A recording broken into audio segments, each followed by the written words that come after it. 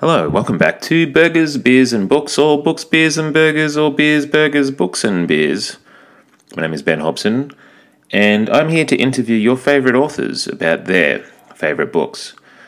I had a wonderful chat with a man named R.W.R. McDonald, or Rob McDonald, this week. I really enjoyed our chat. I hope you guys enjoy it too. We chatted about a book that is incredibly important to Rob.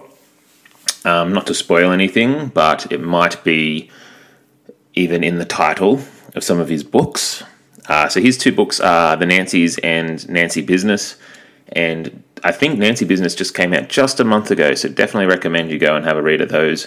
But we ended up actually talking about the impact of books and being, living in a family and being creative. It was a lovely chat, and I really appreciated Rob and his time. So, as always, please make sure that you get in contact with us on Twitter or Instagram or anywhere, Words and Nerds podcast especially, as we are part of the Words and Nerds podcast network. But get in touch, let us know if you're following the series, if you're reading any of the books, and what you think about what we've said here. As the whole vibe with this is to have a conversation. And yes, it's just between myself and an author, but I also want to involve the community. So let's have conversations. So many of us in Australia are experiencing lockdown and things of that nature, so it's really good to have chats about the things that we love, like books. So please get in contact with us and let us know your thoughts. But anyway, here's our chat with Rob. Hello, Rob McDonald, R.W.R. McDonald. Welcome to Books, Beers and Burgers, Burgers, Beers and Books. Hello, welcome. Hello. Hi, Ben. Thanks for having me. Oh, mate, my pleasure. So this is a big moment. It's the first time I've actually coordinated myself well enough to have an actual burger while we discuss things. I had a question about my burger to you. Yes. Because I constructed this my own burger. Oh, right. So are you a coleslaw man on your burgers? Do you eat burgers? Yes, I'm pretty minimal. I like the patty. I like gherkins or pickles and cheese. Yep. And because I'm from New Zealand, sometimes the odd bit of beetroot and Yes. egg and even pineapple ring. You If don't I'm going if you're going full out, like at a fish and chip shop, one of those I agree. burgers, yeah. A good one of those big burgers you can barely hold on to because it just slops everywhere. Yeah, it goes Pineapple everywhere. and grated carrot on those burgers. What about yourself? What have you got in there? It's coleslaw and pickles, cheese in the patty. Now I've started to add something to my coleslaw, a little sriracha. Oh yeah. Into the mayo. It's pretty good. Bit of spice. Very nice. This is an audio podcast. Unfortunately, the viewers can't see it, but I'm showing Rob. Rob actually sent me a copy of his book, and I'll say the book because I want to get into it. But it is the very first Nancy Drew mystery. It's called The Secret of the Old Clock. And this copy, I'm trying to be very careful because I've got burger grease on my fingers. Rob sent me this beautiful copy of this book. Is it near first edition? Like, I remember you talking to me about it, but it's not actual first edition, right? No. So it is. So this is before. So it's for the readers playing along at home. It's hardcover.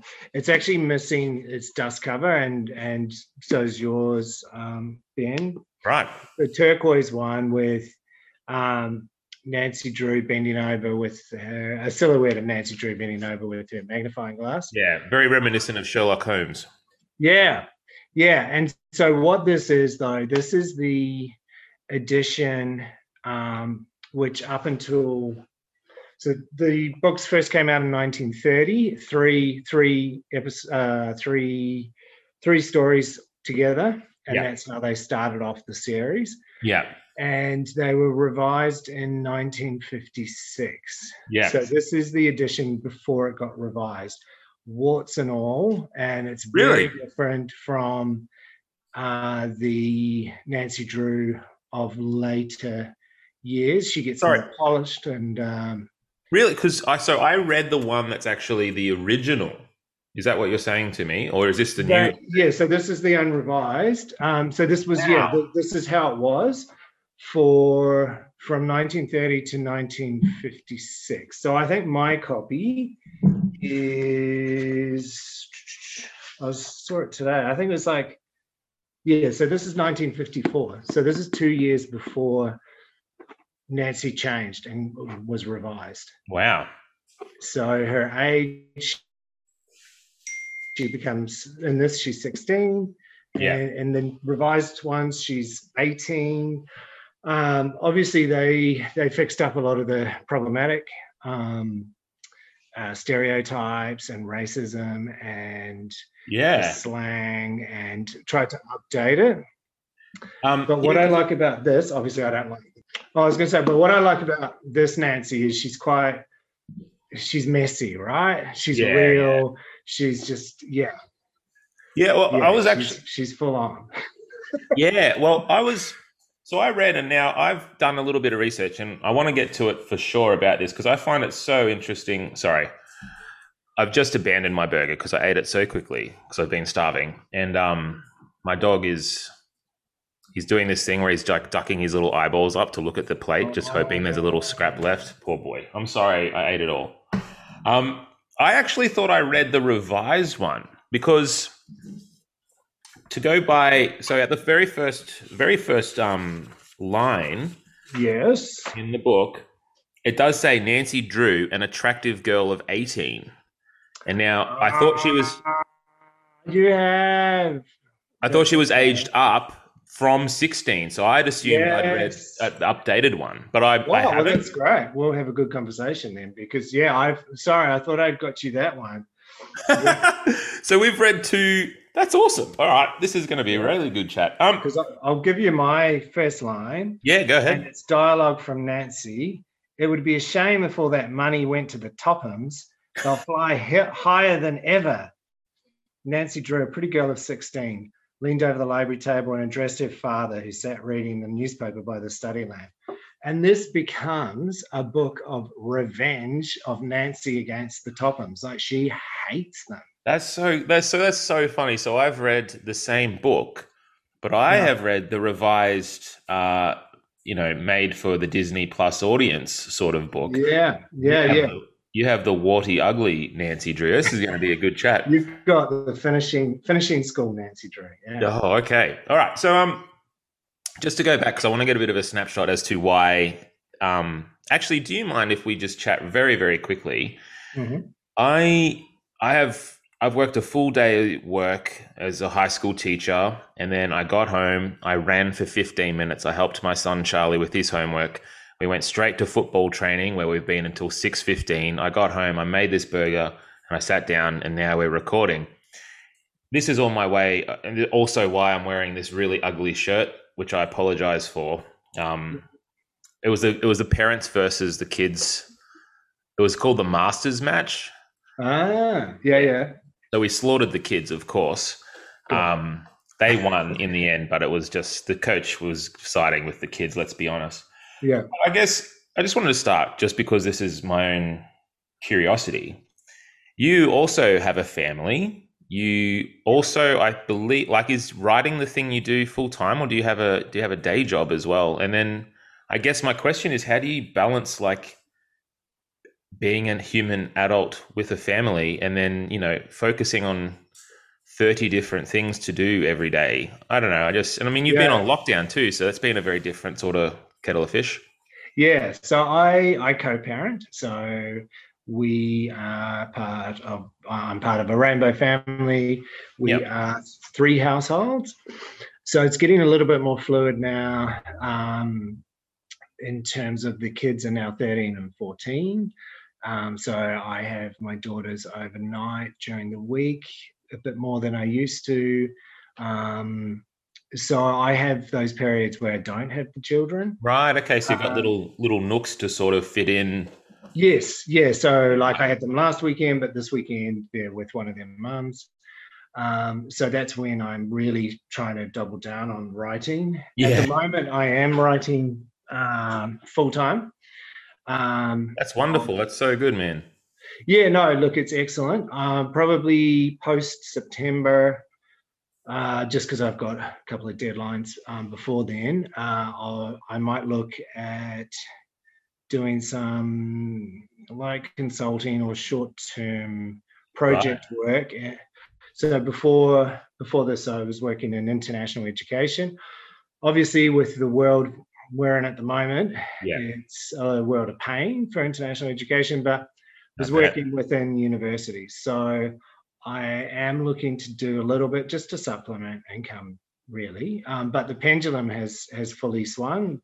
Obviously, when I started, giving writing a good crack, I was working full time and then doing that. And then you've got the kids. And honestly, I spoke about it on James and Ashley Stay at Home, their podcast about Oh health. yeah. Yeah. Yeah. And yeah, look, ultimately my health suffered because you're burning the candle at so many ends, like not Yeah. just. Exactly. Yeah. So it's been good just to have this break to be able to just double down on writing, because Mm. as you know, it's such a long pipeline what we do. Um, Yes, so that is huge. Yeah, absolutely. yeah, so that's sort of how I do it. When I have the kids, I'm trying to be as present as possible. And you're right. I mean, you are, as a parent, you're running around, you're doing all the things. And they're So all good. Like they're all good things. Like I oh, sometimes when we absolutely. talk about like the kids in the family and however we're doing things, it can sound quite negative. It's certainly not. Like I No, loved footy training. It was the best time. yeah, it's But a like privilege, right? it's a huge privilege. But Yeah, it is something that's exhausting at the same time as it yeah, is and great for me and it's great for the kids. it Um, takes that time. It yeah. does. It takes time, but it's time you want to spend. But it is time that you're not, obviously using in your creative writing. But to say that, you still. I think you're a writer 24/7, right? You're always Yes. picking up ideas. You're hearing snatches of conversation. You're thinking about your story, whatever. Like that still sort of continues, even Yeah, if. I know, I agree. I feel like sometimes I'm becoming an expert in sometimes in things like I'm spending hours doing tasks that I have to do just to live or help other Yeah, people who I'm responsible for live. Um, and I become like that's my focus. And so then when it's time to actually focus attention on writing, I'm so depleted from doing all these other things. of At the same course. time, it can be really calcifying and like it can make you, I think it can refine you. It can make you like attack it when you do get Yeah. the time. Um, but if I'm being honest, it's something I'm struggling with at the moment. Like just Yeah. at the moment, if I wanted to write, I would have to get up at 4:30 and I'm just, Yeah, it's not sustainable. or it's at the end of the day and I'm just completely exhausted and just want to flop on Yeah. the couch at 8 o'clock, once the kids are in bed. Yeah. Absolutely. Yeah. Anyway, so sorry, I just wanted to sort of also explain my ratty shirt with the paint on it and things like that. Um, No, no. No, but I totally get it. And that's why when I was doing the full time and the writing, it was, I don't know how I did it for so long. And so hats me, off to everyone who does that. me, I don't know. Like I've written some books now. I don't know how I don't know how I did that. Like, Yeah. Where did that come from? yeah, exactly. I'm glad I did that because I don't know whether I would have the motivation to start running up the hill now. You know, oh gosh, writing is like that sometimes. Though, hey, it's like it's nice. It's nice having done it. I do enjoy doing it sometimes, but I Yeah. really like having written something. That's really Yeah. nice. Yeah. Um, Totally. now I do have a beer as well. Nice. I wanted to show you this beer because I thought it was quite funny. So everyone in the podcast land at home, listen. This is me opening a beer. Oh yeah. I'm going to spill it on the laptop now, but have a look at this beer. So when I started this podcast, El I thought Jefe.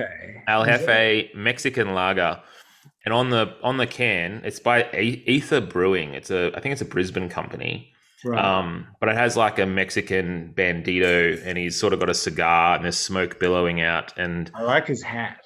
yeah, me too. And I thought when I started this podcast that I would find beers that suited the book, like, like a theme. So, and I was just like, this is the exact opposite of Nancy Drew. You know what I mean? Especially the Nancy Drew that I read. Yes. So wholesome and good and kind. Yeah. And this beer Yeah. is very That's probably more first edition Nancy Drew. I've got a first edition Nancy beer. Yeah, absolutely. So I would like to talk now. Obviously, Nancy Drew has had a massive impact on you with the Nancy's and Nancy Business. Your first two books have been released, and now they have a big thematic center. Even the title is taken from Nancy Drew.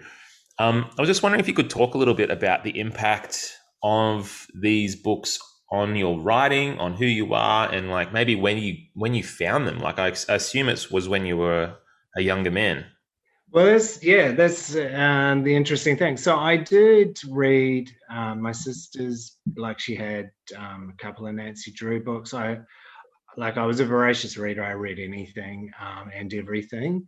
But it wasn't until I was thinking about when I was decided I wanted to write a murder mystery, and that's when Tippy, my child protagonist, her voice came in, and then I was discovering her uncle and his boyfriend, and so they're the trio of amateur detectives. And what I wanted for Tippy was a role model, a female role model, because I wanted her to come to, like, she had to have a drive to want to solve a mystery. Yeah. I wanted her to have some kind of, I say role model, but also some kind of frame of reference about how to solve a mystery. Yeah. Yeah, because it's not something you would go to, like you wouldn't go to mum and say, hey, I'm trying to investigate a murder. Can you help me? Exactly. And it's also something I think you either have a passion for or you don't. I don't think you wake up one day and go, oh, I want to solve my school teacher's murder when you've never been interested in any kind of mysteries or true crime or anything. So what drew me to Nancy Drew was the early Nancy, but also her longevity in terms of intergenerational. So what it meant was then her uncle could have grown up reading Nancy Drew and then passed those books on, and that's what Tippy's read, for them to be able to have a shared language when it came to trying to solve mysteries. So that's where it sort of started. And then... sorry, can I just pause you? Like when you came up with that, was that sort of one of those days as a writer where you just quit for the day because it's not going to get better than that day? Like, a good idea. Did you just retire the day? I mean, the exploratory, so this was 2006. The exploratory thing for the Nancy's just seemed so organic. And it was just like following a thread. And so looking back on it now, I'm like, fuck. But it just all seemed to fit in place. That's so cool when that happens like that. Like, it is. Yeah, absolutely. And like you're saying, just, tools down. I'm gonna take a good couple of months off. Like I've done. Well, I've written today. That right. It was 10 years later that I started to write. So a decade off. Just that good. That revelation was that good. It made you retire for 10 years. Yeah. So then it was not reverse engineering, but it was me, I guess, rediscovering Nancy Drew and starting to really look at this character that I hadn't looked at since I was a kid. So I'd assumed from reading your books that the love of Nancy Drew must have been something, because I remember reading, for me it was Famous Five as a kid, and I devoured Famous Five. I read every single book. I forget how many there. I was like 21 or something, and I read them all and I loved them. I giggled every time Aunt Fanny came into the scene. But like if I were to write something like that, that would be a childhood thing. But for you, it was sort of like you were familiar with it, but then it was sort of born out of your writing. I found that really interesting. Yeah, so then it was really trying to come to it from my protagonist's love of Nancy Drew, and also her uncle's love of it. So, but yeah, the more I sort of dug into it, like it's such a rich, rich history behind Nancy Drew, and she's so iconic. And then learning about the different iterations, and then that's when I started looking at the sort of 1930s Nancy, and this was because of what my characters are doing, which, you know, as babysitters are completely irresponsible, and you know, Tippy wanting to solve a murder, and you know what, it was just kind of pretty left of center. And so to have this character that just was doing her own thing, had a car, you know, was just getting all this confidential information from her father, you know, Yeah. was before privacy law, obviously. It was just fantastic. It was like, okay, this is who we're going to emulate here. This is Yeah, sort of. It makes it, yeah, because like you say, it is a pretty outlandish to have a child protagonist investigating a murder, but yeah. you do make it way more grounded and believable because you're not making this big jump from my reality to that reality. You're like, well, Nancy Drew did most of this. Yes. It's aging her down a little bit, and there's just a little bit of modernizing. Yeah, it's clever, man. Oh, I had a question for you too. I had a quote here from a New York Times article, which I really like because I wanted to talk to you about why Nancy Drew is still around. You know, she's been around as long or longer, I think, than James Bond. Like has some staying power. Yeah. So this quote says, "She's a force for good, unafraid to speak up, unafraid to challenge authority." And then she goes on to say, because this author wrote the book called Girl Sleuth, Nancy Drew and the Women Who Created Her. Never out of print, she has appeared in more than 250 books, in movies, on television shows. I think the last one was in 2019, and they sort of put like a supernatural vibe in there. Yeah. And in games, like she's on video games.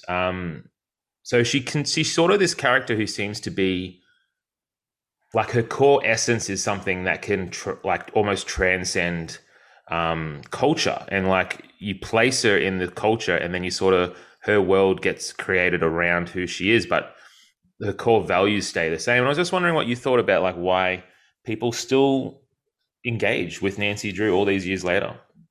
Well, yeah, I think it's absolutely that thing around, again, speaking truth to power. And this is why, like, particularly, you know, when Nancy Drew came out in 1930, and here was an independent young woman doing her own thing. Her domestic duties in the book, like, her father credits her with running the house, and running the house is giving instructions to her housekeeper, but that was running the house in the day. Yeah. But not only is she, you know, she was doing the social conventions of the time, like she was, you know, had the dresses, and she was going to the balls and doing all of that. Yet she could, you know, drive a boat and drive a car and go around places on her own, unaccompanied.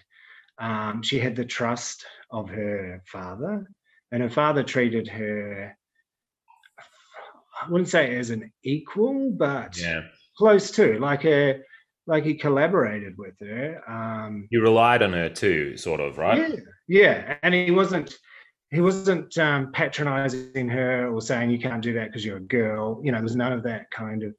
So it was pretty remarkable. And so Mildred A. Wirt was the ghostwriter for the original Nancy Drew. So it's really her vision. So she was writing under Carolyn Keene, and she signed away. I had no idea about this, like, when I read this, and then it wasn't until I started to look it up. I was like, oh, okay, Carolyn Keene's not an actual person. Yeah, so there's been different ghostwriters, obviously, over the years, but it was Mildred who said she didn't want, when she was coming up with Nancy Drew. She had some sketches. Basically, I think it was Edward Statmeyer who wanted a female version, a female series that's going to be, a companion with the Hardy Boys. Yeah, because he'd come up with the Hardy Boys, but he didn't have enough of the moolah, and so he wanted to press into the opposite, the female market. Yes. So he created Nancy Drew to sort of rival the Hardy Boys. Yeah, absolutely. And so suddenly, there's this character who's kind of, she was glamorous, she was likable in a way. It's funny because your version must be, because she's nothing but likable in my copy. I've got some bits to read out at some stage. Yes, I'm so glad because so just to make it very clear, and Rob did mention it before, she was written in the 1930s, but there were a lot of cultural problems, and like even in a 30-year span to when it was the 1950s where that was rewritten again. They looked back, and even then they were like, geez, this was a bit racist, this was a bit risque in a few areas, and they sort of made it way more wholesome. And so the Nancy Drew that I've read, she doesn't put a single foot wrong. There's not a word she says that's unkind. There's actually a scene where she's asked to play, I think it's badminton, with this little girl who she rescues, who falls off a cliff or something, and she rescues this little girl, Judy. Yeah. And Judy instantly falls in love with her and wants to be her best friend. And she says, "Can you come and play badminton with me?" And Nancy says, "Well, I'm actually in the middle of investigating this really important thing, but of course I'll spend an hour with you playing." Like she does, do you know what I mean? It doesn't put a single... Which is really interesting because there's no Judy in this one. Oh, okay. So Judy was written in. I don't know whether Judy's written in just to, make her, like rescuing a kitten up a tree or what. Well, she was written in. Yeah, so probably, but then that introduces the two aunties, and the aunties are the first people we learn about the will from.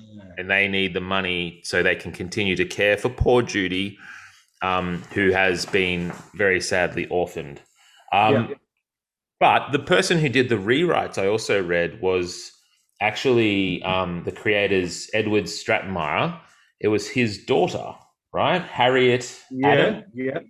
And so she aged her up. Is that just so she could drive that iconic car that she has in the one that I read? I just think when it came to 56 that, I guess maybe kids in America were staying at school longer. I think the teenage thing had happened by then or was happening, whereas back in the 1930s, there was just young women and kids and then young women. So I think it was that cultural change, and it seemed a bit risque to have a 16-year-old young, teenager hanging around and not going to school. Perhaps, I don't know. But that might be it. Feeling. There was this really interesting scene, and sorry, I want to let you get to reading a few things. So there's this really interesting scene because this article I was reading about Nancy as a feminist icon. Yeah. It did point out a few of the ways in which she was awesome. And there was this particular scene where Nancy gets trapped in a closet. Yes. And she instantly starts to panic. And this writer said that back in, the 1950s, it was sort of seen that, women were, this sounds terrible. I don't even like saying this and putting words into other people's mouths, but women were overly emotional and they couldn't keep a level head and, those sorts of really awful stereotypes. But in the book, she starts to panic and then she sort of focuses. Yeah. And there was actually a police officer in a little bit of a condescending way actually says to her, "Not many girls would have used their wits the way that you did, Nancy." which is sort of good, but also, you know what I mean? Like it's So in the 1930s one, she does the same, and I think it's great because of course you'd panic. You've just basically. I would panic if I was chucked into a closet by some evil bad guys. Well, and you've just pretty much avoided sexual assault or Yeah. worse. Yeah. You've been shoved in a closet in the middle of nowhere and locked. You're locked in there in the No dark. one knows I'm there.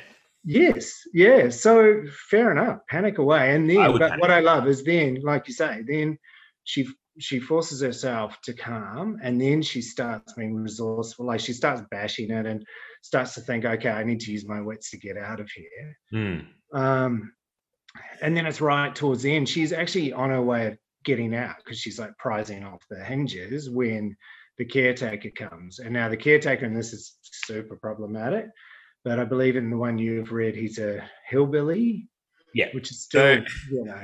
I read that their solution their solution to the problem of the racism that was in, I think, the copy that you have, Yeah. their solution was to just erase black people entirely, Yeah. Which is, yeah. which is whitewashing, which is, you know, Exactly. it's a whole other host of problems. So yeah, Oh, every single moment that there was a black character is now a white character. to say what also was interesting in the 30s one is because it's the depression, is the level of poverty. So she's Right. going to houses where there's no food, that people don't have money more than once, you know, and this is not like she feels bad and she goes and gets them groceries and things, but it's not overly shocking to her. So it feels like this is kind of a regular occurrence of what goes on or Mm. what went on in this time, which is really interesting. And I guess the Topham sisters too are so wealthy, right? I guess back in the Depression era, where so many people had so little, it would have Yes. made their wealth even more obnoxious, right? Yeah, absolutely. Well, and the way that they carry themselves as yeah, I'm just laughing because I've got. Do you want me to read out a few Yeah, things yeah. that Go Nancy ahead. says? Love you too. So the Tophams, just for the listeners at home, are two young women around the same age as Nancy. For some reason, Nancy hates them because she thinks they're stuck up, is pretty much.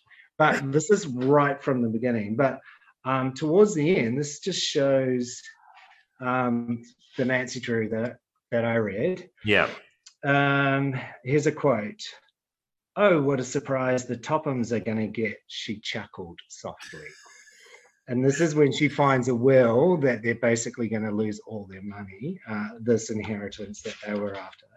So my dear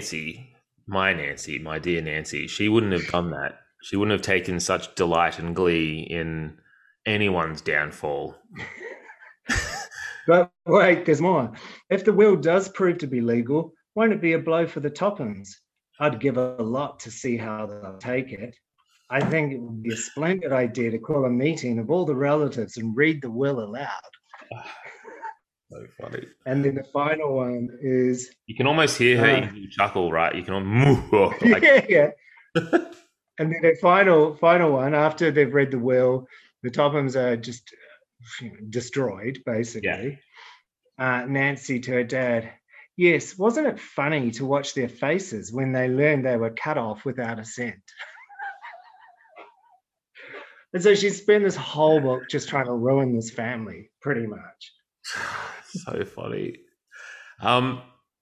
There is a bit of that in the version that I read. There is a bit of that, but they still come across as being extremely unlikable. Yes. So we still really, really don't like them. But Nancy, I think, is a little bit less malicious. And gloating, perhaps. Won't it be great when these people enter poverty? We'll see them destroyed. I do have to say, like, it was actually kind of nice to, when I was reading this book, there was just, because I really love areas of grey, and I love books that make me sympathize with people I don't like, and people, or not like people that I normally would. I like where you understand people who maybe are so different. I think that's what books do really well. But it was actually kind of nice to read a book where the bad guys are just you don't like them. They're terrible. And there's no redeeming. There's this quote that I had from the Topham sisters, and it says, Ada and Isabel had been unpopular in high school. They had talked incessantly of money and social position, making themselves very obnoxious to the other students. Yeah. And being a high school teacher, I just thought that was very funny. How dare they constantly talk about all their money and their social class? Like, isn't that what Instagram? It kind of, and TikTok, like, isn't that what that is?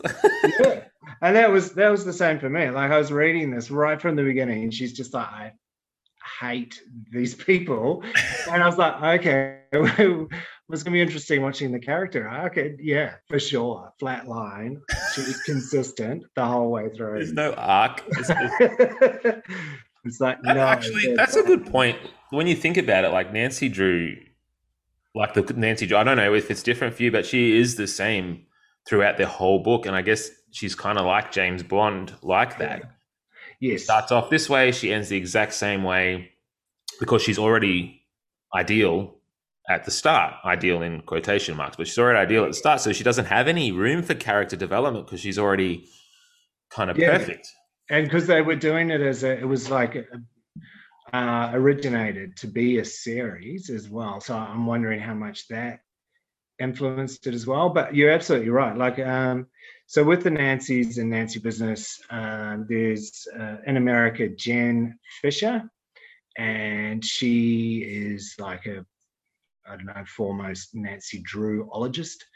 And so I consulted with her for a couple of points around Nancy Drew for my books, and she consults on movies and TV as well, and she's fantastic. So she's got a great sort of resource of material. And so I asked her about Nancy and her mother, because Nancy Drew's mother, when Nancy Drew starts, she died when she was 10, and later when they revised it, they made it 3.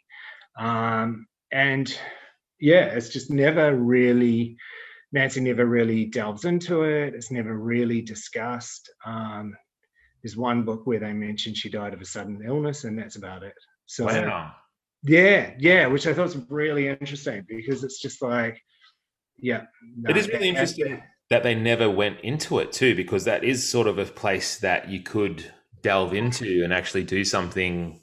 Absolutely. And her relationship with her father because of it, and all of that. Absolutely. Yeah. I guess at the end, I mean, you read it and it is very surface level. Like, it doesn't go very deep into Nancy and why she's doing what she's doing. It's just very much like she's just doing it because she's the best person in the whole world, and she's just doing it because she's brave and strong and kind and generous. And, she's just, that's who she is, and she doesn't have any sort of motivator, your version, beyond hatred. Yeah, well, yes. And I like this. So the other thing is around her, around Nancy Drew and authority, which I love, because she's kind of like, in this version with the police, she's like following them when they're on their chase, and like she's basically collaborating with them. And for some reason, they're going with it. But also, she steals the clock, right? That's still in my version. She does that too. She steals the clock. But I think it's a little different in yours, where she maybe doesn't return it or something. In mine, she ends up returning it. Yeah. So the police are like, she steals the clock off the burglars, and then she's got it in her car with a blanket over it, and the deputies are there, and then it's got Nancy smiled and thought of the clock, which at that moment was hidden under a blanket in her car, less than a dozen yards away. So this is thinking, sweet, I got away with it. And then maybe I'll sell it on the black market. And then she ends up having to give one of the policemen a ride into town. So she's a little bit nervous. She's got the clock, the stolen goods in the back. And then he gets out, and then she says to herself, that was a narrow escape. She laughed as she drove away. I kind of like that though. Like I love it. I Yeah. absolutely love it. That's the Nancy I love. I just think it's so good. Well, I was going to say to you, like, I really enjoyed how wholesome she was. Like the version I read, I liked that she was just this pure person, and that everything she did I found so winning. And it was actually interesting to read a character who is painted in such a way that you can't do anything except root for her. It made the journey of the book, like every step I was like, yes, go Nancy. You know, I was excited to see what she would do. It made it an easy book to enjoy, I guess. Yeah, right. Well, and I think, you know, these books, and obviously the Hardy Boys and back then, but this was sort of the start of cliffhangers, and, you know, every chapter is nearly a cliffhanger, right? Which is great. Yeah. Yeah, and then you've got the mystery to follow and find out what's going on. And I actually thought the mystery was going to be a bit more complicated. I think I'm a bit too used to reading modern. Yeah. At the start of my version, right, there are these thieves that break into the auntie's house to steal a bunch of their stuff. And the thieves come back in later. They figure in the plot later. And when they were mentioned again, like this other thread, I thought, I bet you the Topham sisters have somehow found these thieves and got them under the guise of thievery to go into the auntie's house. And that's where he'd secretly hidden the will. And they were going to bring up all these other little twists and turns. But nope, they were just thieves. They just happened to steal the clock with the will in it. Which is fine, but I'd expected it to be quite twisty and complicated, but it ended up just being very straightforward. Yeah, pretty straightforward. Yes. A lot of interviewing, which was nice. Interviewing. And she ended up helping out quite a few people. Yes. Which was nice as well. Having some she had waffles, you know. Whether she had waffles in this. I mean, she had the aunties, and then she had the two sisters who were poor. Yes. They couldn't afford, in my version, they couldn't afford singing lessons. Oh, see, and this one, it was getting close to not being able to afford to eat. So. Oh, that's much more severe. Yeah. And then their chickens died, and I thought, okay, here we go. There's some subplot here, but death, yeah. No, the chickens had died. Oh. Like a lot of chickens died, and I was just like, what's going on here? Yeah, I don't think there's any death in my version. In mine, they just want singing lessons, and there's this wonderful moment where she takes this beautiful sister who is very poor, and she takes her to see. Of course, Nancy has a connection with a famous Italian singing trainer, and she organizes a meeting.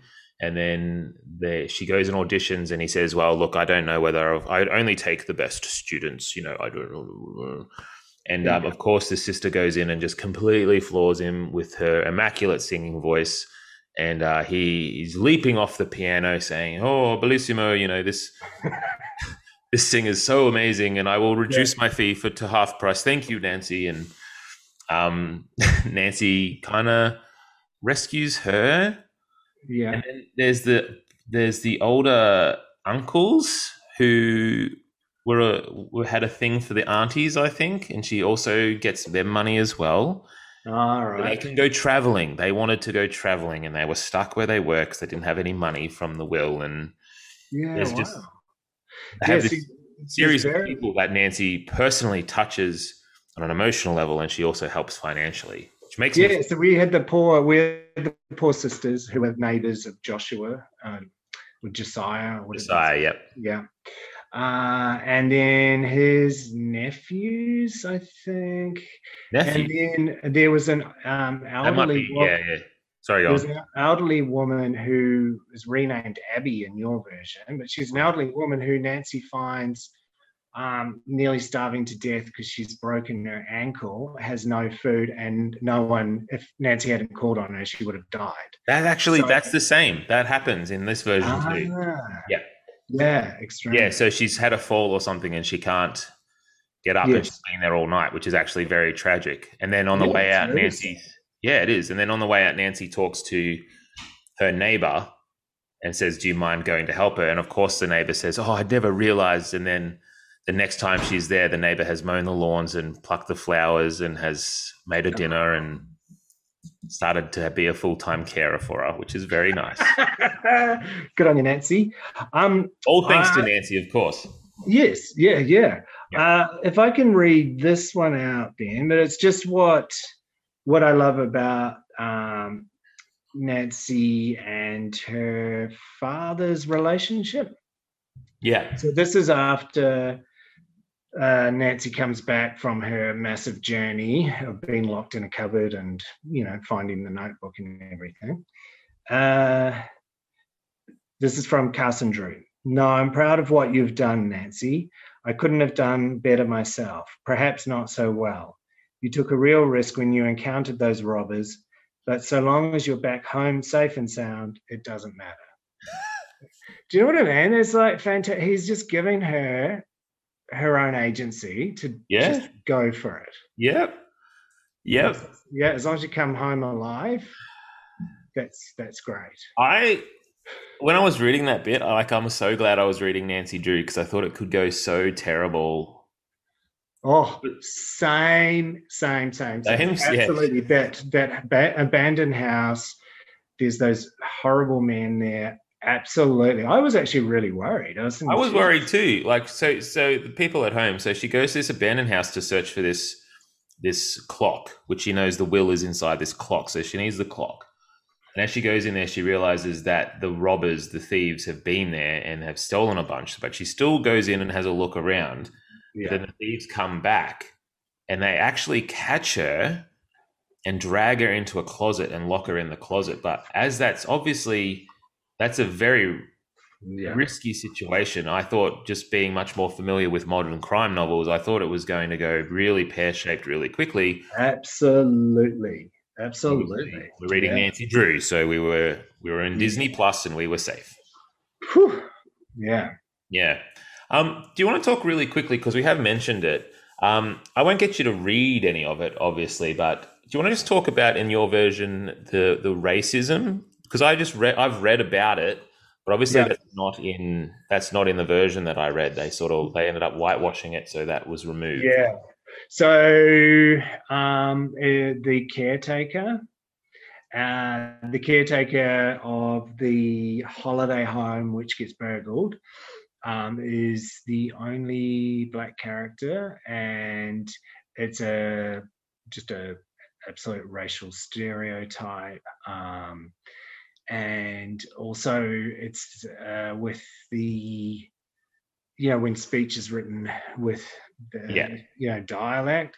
Yeah. So I really like the type of dialect that makes the person saying it seem infantilized, right? So it makes them seem really stupid. Yeah. Yeah. And just playing with like really terrible racial stereotypes. I really don't want to go into it too much, but it's but it is interesting that when they revised it, they just completely whitewashed it rather than actually having a Black character who could be based in a type of reality or has their own agency, and absolutely not an awful stereotype. Yeah. No, it was it was bad, really bad. Yeah. It's really interesting though. Like, this is still a book, obviously, that you still enjoy, and obviously we're talking as readers, but there is a way, like, you can read this type of book and sort of look at this part and you go, oh, we've come a fair way since this type of attitude. Like, obviously that's nearly 100 years ago now. Hopefully we've progressed a little bit. Well, I think I can read it. I'm a white person. I think I can read it though, knowing the publishers have addressed it and have revised it. Yeah, and absolutely looking at it and going, this is really problematic. So they're not still publishing that version that you have, right? No, not at all. No, and they haven't since 56, right? Yeah. Okay. So the thing that I'm interested in it obviously is around Nancy's character. Yeah. But all those other things, no, I mean, they're unacceptable. They're completely problematic. And Yeah. the fact that, the publishers got onto it and have revised it and worked on it and continue to revise and work on it, that's a good thing. Yeah, and I guess that like you say, that's really important too, because if it had never been addressed and it was still published today, it would be. It just wouldn't. Exactly. It would just. It wouldn't, and then if the publishing company was making money off a type of negative perpetuating like that, racial stereotype. Absolutely, no. That's just no. But it's also interesting in terms of that time and place with the Depression and I guess seeing Midwest America, and just the huge gap. But I guess we've got that still, right? Between, But I think that hopefully because we can now talk about these sort of subjects with hopefully a little bit more understanding, and that we can look back on this and say, no, that's not right. That's unacceptable. Oh, absolutely. I think that's a really good thing. I guess it's just a bit terrible that we're not further down the road, I guess, especially considering, again, it's 100 years. Yeah. Yes. Yeah. I mean, there are, those things around class and stuff which are still around, for sure. Yeah, and gender equality as well. Like you say, or like I pointed out with the cops, while Nancy has all this agency and she's independent and feisty and we love her and she's kind and all these sorts of things, there is a type of condescension, I guess, from the world of men in the book, even from her father, right? Yes, absolutely. He loves her and adores her, but at the same time, he sort of goes, oh, that's good on you, little Nancy. There's this sort of... Yeah. Oh, isn't that adorable? Little Nancy's doing a little adventure, that sort of thing. Yes, yeah, and that's sort of what she's up against, really. And I think, I wonder if Mildred's written it because of that, and it's almost like, well, this is what even a woman with agency is up against this bullshit all the time, and I think that's the interesting thing with the police and a lot of Nancy Drew. And the early ones as well are kind of incompetent, right? There's these men who are, Nancy's actually doing their job effectively. Yeah. Oh, that's an interesting point. The police in there don't really have much of a presence. And then when they do, they're sort of following Nancy like she's the one racing away. I think they went down this way, and they go down there. Oh, the young girl is right, of course. Let's follow this little chap.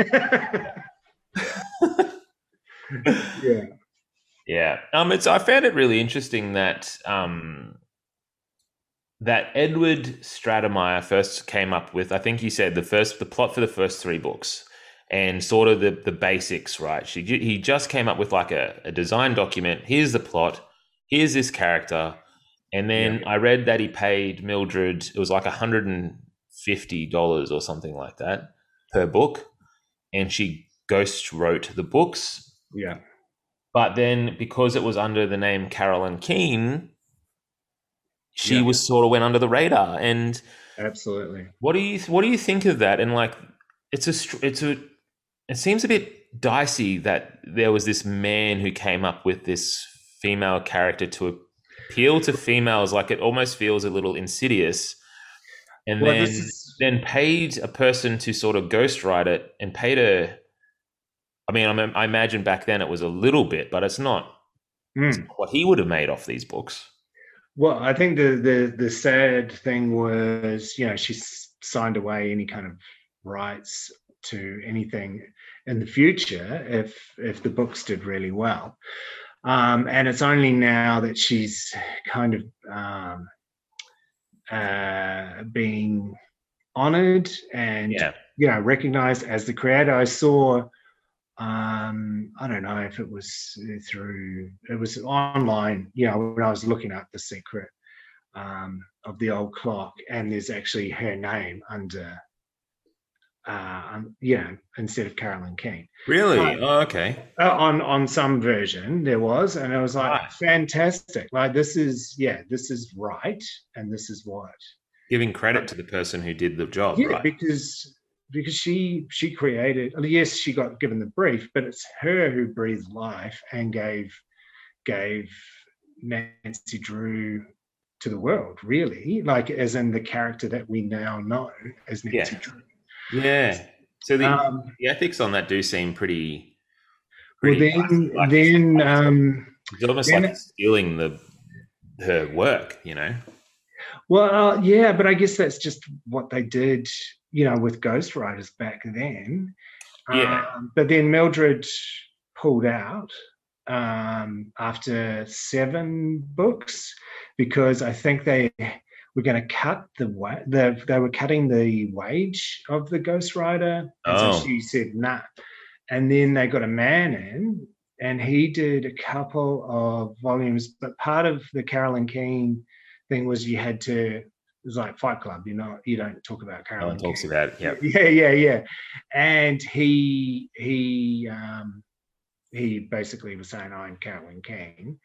And so then they got rid of him and then got Mildred back in. So, but yeah, she's getting a lot more recognition now for her writing and for what she did with Nancy Drew, That's which is awesome. fantastic, as it should be.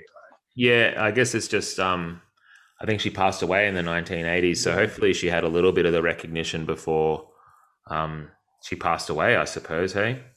Well, yeah, because there was quite a large court case, and she ended up having to speak at it, and that was when it was basically that was her sort of public exoneration in terms of she she wrote these books. Yeah, which is interesting because look, until I started looking at Nancy Drew with the Nancys, I thought Carolyn Keene was a person as well. I didn't realize about the ghostwriting or Yeah. any of that stuff. Yeah. I posted on Instagram, I posted a picture of your book, and Jack Bell, who's an author from Brisbane, he wrote a comment on the post, and he said, "Oh, you're going to interview Carolyn Keene," and I'm really glad I didn't respond because I would have been like, "Oh yeah, but she's probably But I had no clue that she doesn't exist. I had no clue. I thought Yeah. that she was the author and that's who I'd read. But Yeah. and there's still books like what was this? In this quote I said at the start, 250 books. Does that sound right? That seems like a lot. Well, because there's different series. So Right. you've got your sort of traditional Nancy Drew series, like the originals. But then there was there's a subset which is for younger readers. Yeah, it's basically like Words and Nerds podcast. It's got all these different subsets now. Yep. Gladly part of the Words and Nerds family. Thank you, Danny, for having me as one Thanks, of Danny. your. I am the Nancy Drew. Or what am I? I'm one of the subgenres of Nancy Drew. I'm the after hours weird thing that happens, hey? It's the slightly edgy with my Mexican. All right. So are there any other thoughts you had? Like, I'm pretty happy with what we've talked about there. I really am glad that I read this. Like, it was so cool to go into the history and then how it's shaped and changed and sort of reflected culture, but also pushed things. Like, it was a really cool Yeah. read. I'm so glad that we've read it. Is there anything else you wanted to add about Nancy Drew? No, I just hope that this is the interesting thing, like you mentioned right at the beginning, she's across all platforms now. There's a real love in the gaming community, for her game. Like there's a whole sort of community around that. I had a look. It's like a point and click sort of detective sleuthy, Yeah. like a really So cool one of those old like point and click adventure games. yeah. So look, here's hoping we see more iterations of her as our culture progresses. Yeah. Yeah. All right. Well, thanks so much, man. I really do appreciate you being here the first night after post lockdown for you guys. Although I think it's eased a little bit, right? It hasn't completely gone. Yeah, no, look, it's we're incredibly grateful, and lots of love to Sydney and New South Wales, really. Yeah, absolutely, absolutely. Yeah, unfortunately, obviously when this comes out, they'll still be there. So yeah, much love to Yeah. those guys there, doing it tough, and hopefully this podcast was a nice little thing for them to do. But if you guys, I would love to hear from anyone in the audience who has read this or has picked this book up, The Secret of the Old Clock, and which version you read, and then what you guys make of Nancy Drew as well. Um, the book has that beautiful smell, like those old. Yeah. Has yours got pictures? Yes, it has got Yeah. pictures. Yes, Yeah. but like my dad, I remember when I was a kid. Yes, Yeah. I've got the same pictures. I think. Ah. Yeah. So here's one of mine. Nancy reported what had taken place at the Tophams cottage. Ah. But my dad, when I was a kid, he used to, every single time he found a book, he would pick it up and he'd stick his nose all the way in the spine. He'd Ah. inhale. Yeah. Dad, what are you doing, you blooming weirdo? Stop studying that book, Dad. He's like, oh, that smell. It's like knowledge. I do it. I do it all the time now. It still freaks my kids out. What I picked up from him, I guess.